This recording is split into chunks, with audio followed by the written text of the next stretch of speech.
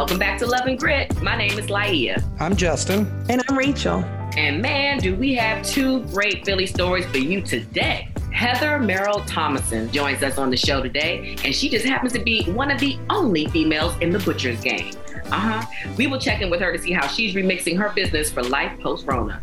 Also, his name is synonymous with putting Philly's beard and haircut game on the map for the world's consumption. The iconic Fahim Alexander will share his Philly story. So let's get started with how we like to get started with a lightning round of Philly faves. I'm going to let Justin do it because it was your idea anyway. Go ahead. I mean, it's hot out. So what's your favorite shadiest spot in the city? I just love the double entendre of that question. I know what mine is instantly. Okay, what you got, Jess? Sister Cities Park. It's across from the cathedral in Logan Square. They call it like a boat park inside of it where kids can like stick their feet. It's like this little grotto. It's amazing. That sounds so sweet. It's really nice, and it's definitely like a hidden gem. Dang, mine is kind of more broad because I really like riding my bike around Ben Franklin Parkway. So there are like mad shady spots. It's even shady spots that provide beer. Get on your bike, ride, do the whole loop. I think it's a good 11 miles. You'll feel so much better. It's actually 9.5 to do the loop around the river. I know it because I used to have to run it in high school. The more you know. There's ways to cheat too, and we could discuss that later. We used to go across like the Columbia Railroad Bridge, but that's a story for another day. Oh, I can't wait. Okay, what you got, Rachel? I'm going to choose Fairmount Park. There's a lot of trails. There are definitely a lot of trees, so you can't go wrong with shade when it comes to the trees. You know what? Especially like in the Wissahickon right now, it like grows over. It's so amazing like how shady it is back there. Okay, well, let's get this thing started then. Leave it to a woman to revolutionize butchery, and so she has. Heather Merrill Thomason has literally gone to a place where no woman has gone before via her business, Primal Supply. She started with providing meats to notable Philly chefs and has expanded to now support more than a dozen regional farmers, a family-owned slaughterhouse, and provides a neighborhood butcher shop for South Philly. Lucky them.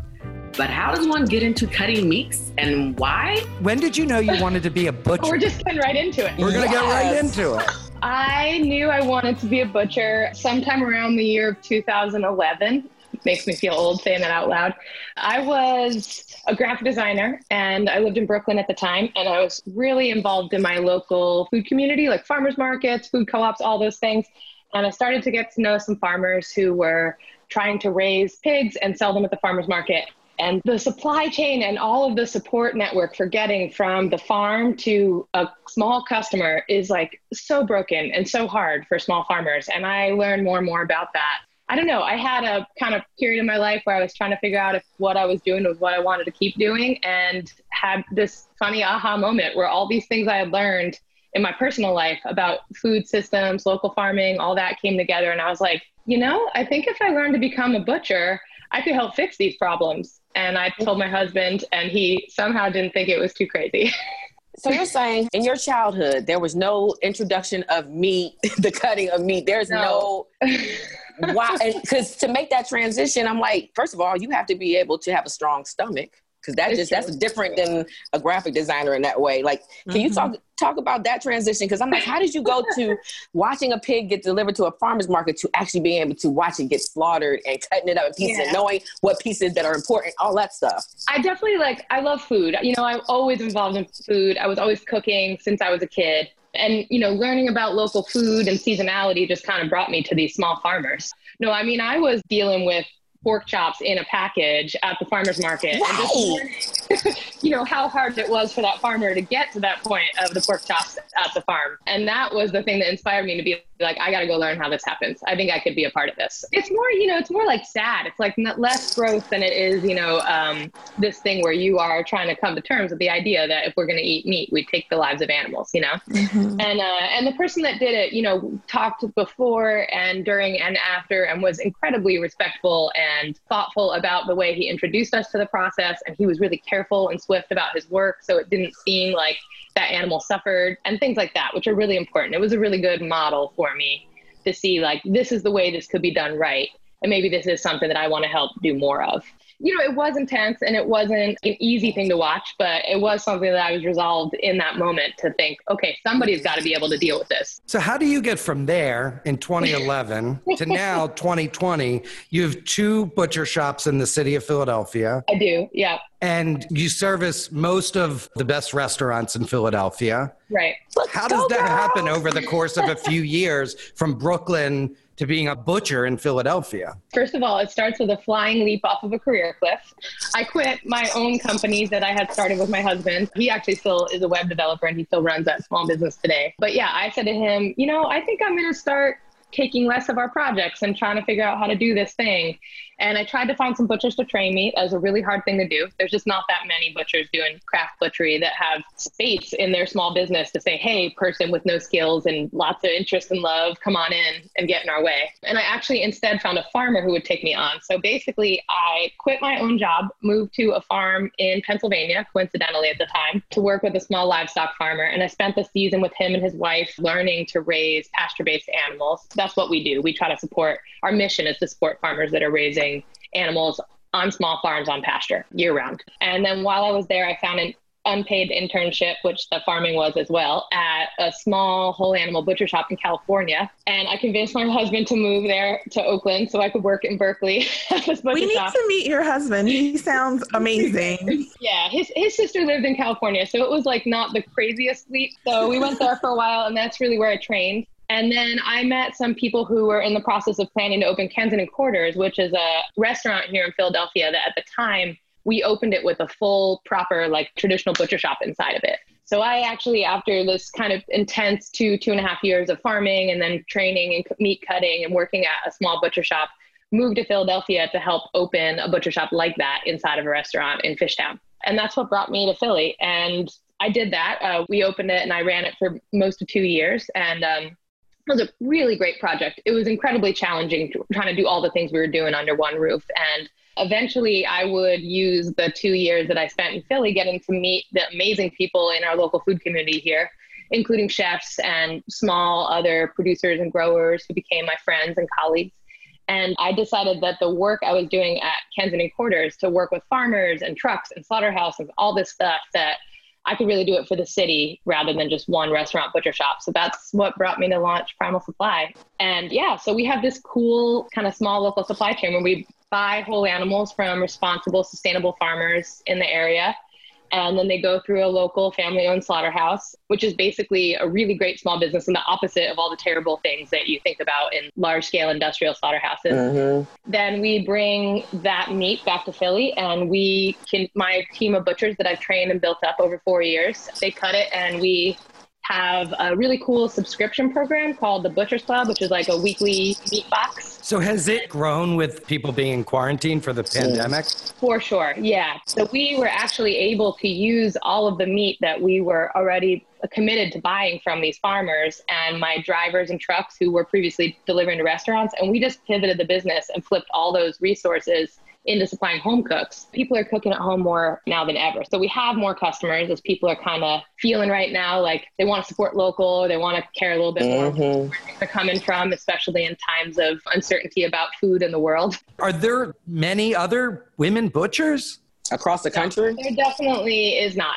We consider ourselves a craft butcher. We're working with whole animals and bringing back the older craft of butchery. And there is a butcher shop like ours in most major cities in the country at this point. It's been like a resurgence over the last decade, but most of, at least I would say, the owners and operators are still men. More and more women are training into butchery. My staff is actually predominantly female, and that is not intentional. It just happened. They saw you and they knew they could do it. Yeah.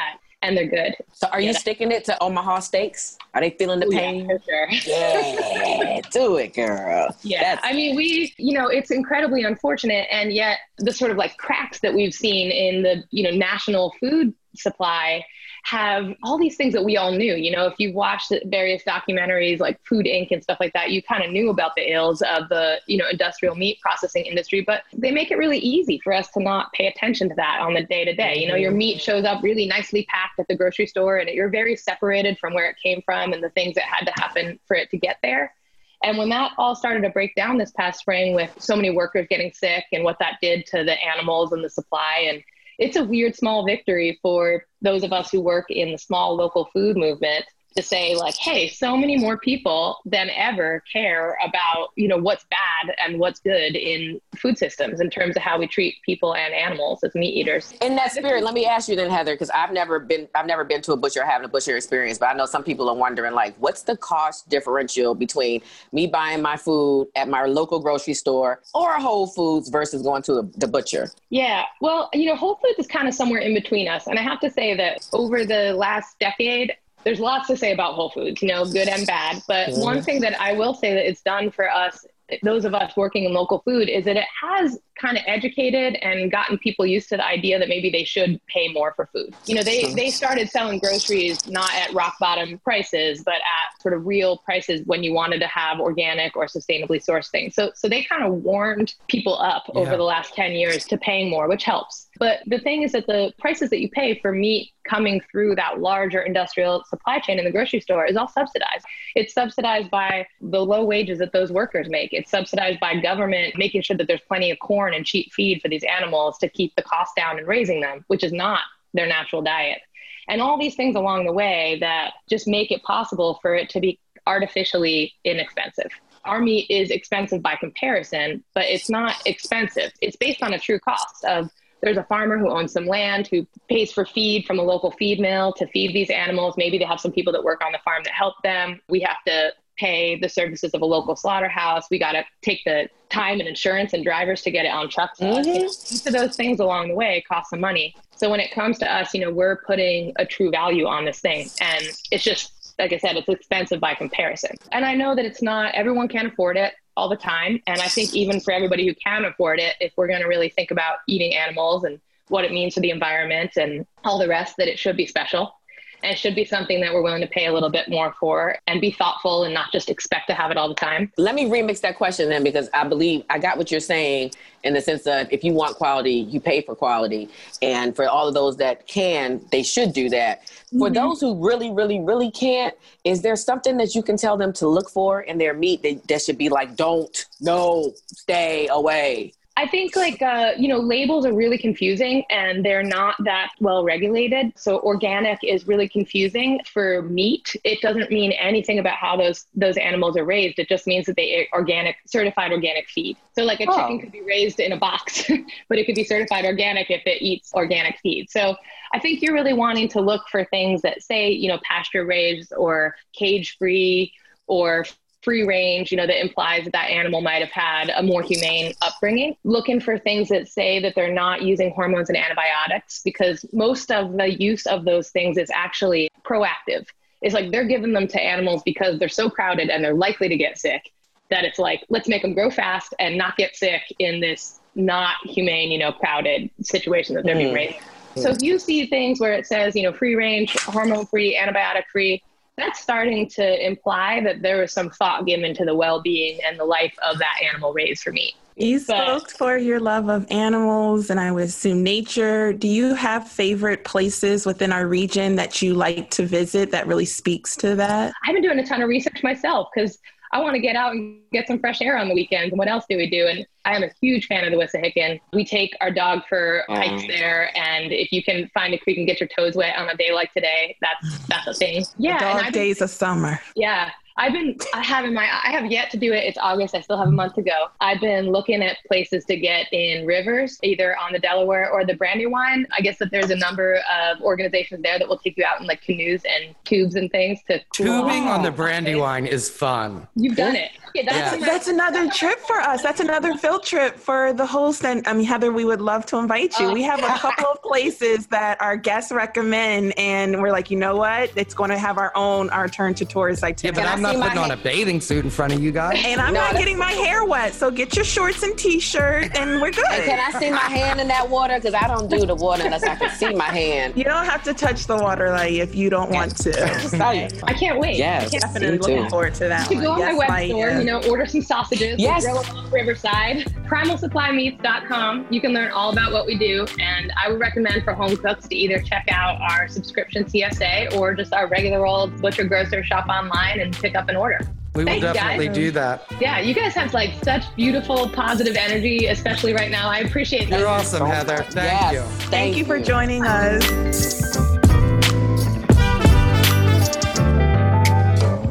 All right, so let's be very clear.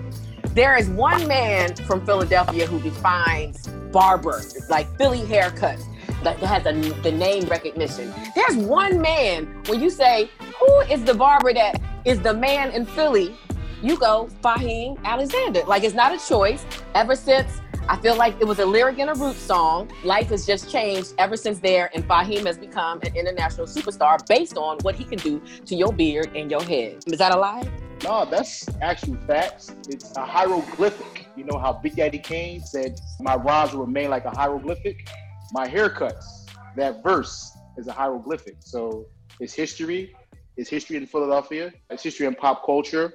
History of hip hop. So how did you get started with cutting or clippers? Like, where did it come from? Did you want to do it, or did you just pick them up one day? I wanted to do it. I'm born and raised here in South Philadelphia. My mentor, his name was Jazz, and he was a neighborhood barber. And he was very influential in the 80s with the box haircut. So I started by cleaning his barbershop. So, one day, just playing with his clippers inside the barbershop, I wasn't supposed to, just turned them on, just felt the power. And I just was wondering, how do these work? So I was an artist as a child. I used to draw box haircuts and outlines and just sketching. So, I kind of like figured it out. I'm going to use these clippers as my pencil through life, to create and, make creation look good. God's creation look good. Is it scarier when the canvas is someone's face or head? At first it was. You have to remember, like a rhyme, how to cut this person's hair or put this fade in. So that was the difficult part, remembering how to the last cut that you did. Do you hate when people bring in pictures and are like, I would want to look like this? And it's like, you don't look like that, lady or a man. First and foremost, the first thing I say, your texture of hair. If your texture is hair like this certain person, you could get the style. But if the texture is not, no, it's going to be difficult. Is there an example of that, Fahim? Like lately, is some celebrity out there where dudes come in, they're like, yo, dude, I want that cut right there. Actually, I just did a platform for GQ Mag. It's a video platform called Make Me Look Like. So I actually was cutting regular gentlemen that I didn't even know. And they come up with like, okay, I want you to do the James Harden haircut. When James Harden was wearing his mohawk and his fade and his beard. They had me do that. So yes, people do come in and say, hey, could you make me like the James Harden haircut? I'm like, sure, I could do that. That's no problem. I remember, I don't want to date myself, but I feel like I remember do it. In college in the 90s, that in college in Atlanta in the 90s, I remember when a Philly dude came I went to Clark Atlanta, and a Philly dude came and opened up a barbershop. And so began to me the movement of the ink. That's something that Philly brought to the rest of the world. Am I tripping? Is that a Philly thing? Absolutely right. People say Philadelphia has the best barbers. So if you get a Philly guy that go to a neutral site anywhere in the country, they bring in the Philly style of barbering there. So Atlanta was like the hub. A lot of people from up here, North Philadelphia, went to school down there to make a living. And then you have barbers to go down there because the African-American economy was starting to boom in the 90s. Did the Roots find you, or did you find the Roots? How did that happen? Because that really helped launch you, right? Yes, I'm going to tell you honestly, I think it was like 1996. They were selling CDs at the time. So the Roots had an in-store for their album, Do You Want More? I was just always a huge fan of the Roots from my friend Tachi, actually one of my guys that learned how to cut hair. He introduced me to him. It was one of the things I just spoke into existence. I just said, I wish I knew the brother. I want to cut his hair. I want to cut his beard. I like his beard. This is Tariq. Black Thought. Wow. So, I just spoke into existence. So the next following year, just hanging out in South Street one day, Tower Records. I think I went to go buy Jay-Z. I think it was Volume 1. And I went to go buy the Roots record. So, I was down South Street area and I seen Air Smooth, Shaun White. So I go, my God, this might be my opportunity. They go, Black Thought. They was together. This is before I knew they was like close friends. So, I got out the car, introduced myself to Shaun, introduced myself to Black Thought. Hey, I cut hair. Here's my business card. And, I had a nice run with the Roots over 20 years. Wow. I serviced them. And like I said, the brother blessed me to see the world, to see the country. First time I ever been out of Philadelphia was to go to New York City. That was a blessing. So it was When's like, the furthest you've traveled to cut hair? London, 2004. Tariq booked me a flight to come to Europe to service him and service the roots. And there's a funny story with that. The electric current is different over there. So I plugged my clippers up and it just like, boom, stopped working. Oh, no. Stopped working. Yep. So I had another pair of clippers that I used to finish his haircut. I was so hyped. Listen, I even left my clippers in the airport. No. I mean, oh, goodness. London Heathrow Airport. So what did you do? And God is good. God is amazing. Like, my clippers were still there. I went back. So what's next for you? What do you have coming up? I have another huge partnership with Gillette. So there's one barber convention. Gillette was its major sponsor out in California 2 years ago. So, I always wanted to honestly work for Gillette. It was just one piece that they were missing was barbering, because Gillette has always been associated with the barbershops. I just approached them and let them know, hey, real friendly, what you guys got going on? We got this razor. And this razor they were marketing was called the Skin Guard. I used them on my own head and I got a smooth cut, no irritation, no nothing. So I said, dang, they really changed the game with these razors. So they formed something that's called the Barber Council. We give them beautiful information about the barber community. They take care of us. They take real good care of us. I was just thinking, as you were talking about shaving and the razor, I was like, can you speak to the world about the relationship between Philly and the beard? The history. Let's talk about the history. I mean, that's what I mean. For one, Philadelphia is a big Islamic community. Mm-hmm. So in Islam, the beard represents greatness. I'm a Muslim, practicing Muslim. Even before that, we can go back to Teddy Pendergrass. Teddy always had a beard. It always looked good on him. And he was one of the first. One of the first. Singers. Yeah. With the beard. Then, later on, you had Gerald Levert's father. He wore his beard. Eddie Levert. Of course, he came to Philadelphia and got music written from Gamble and Huff. Never put that together with the beard. Yes. Yeah. Okay. So there you go. That's the beginning right there. Sound of Philadelphia. 30 years later, Rick Ross, he used to hang in Philadelphia, late 90s, early 2000s. What products would you suggest as we in this COVID for brothers to take care and others, because it ain't just a brother thing. I seen on your page, you take care of everybody's beard, white included. How do you do that at home? Give them some tips on how they can keep it right. Definitely, I'm a real big fan of tea tree shampoo, tea tree conditioner. That's very, very good to clean the skin, open pores. We know you love barbering, and obviously you have love for Philadelphia. What do you love about our region?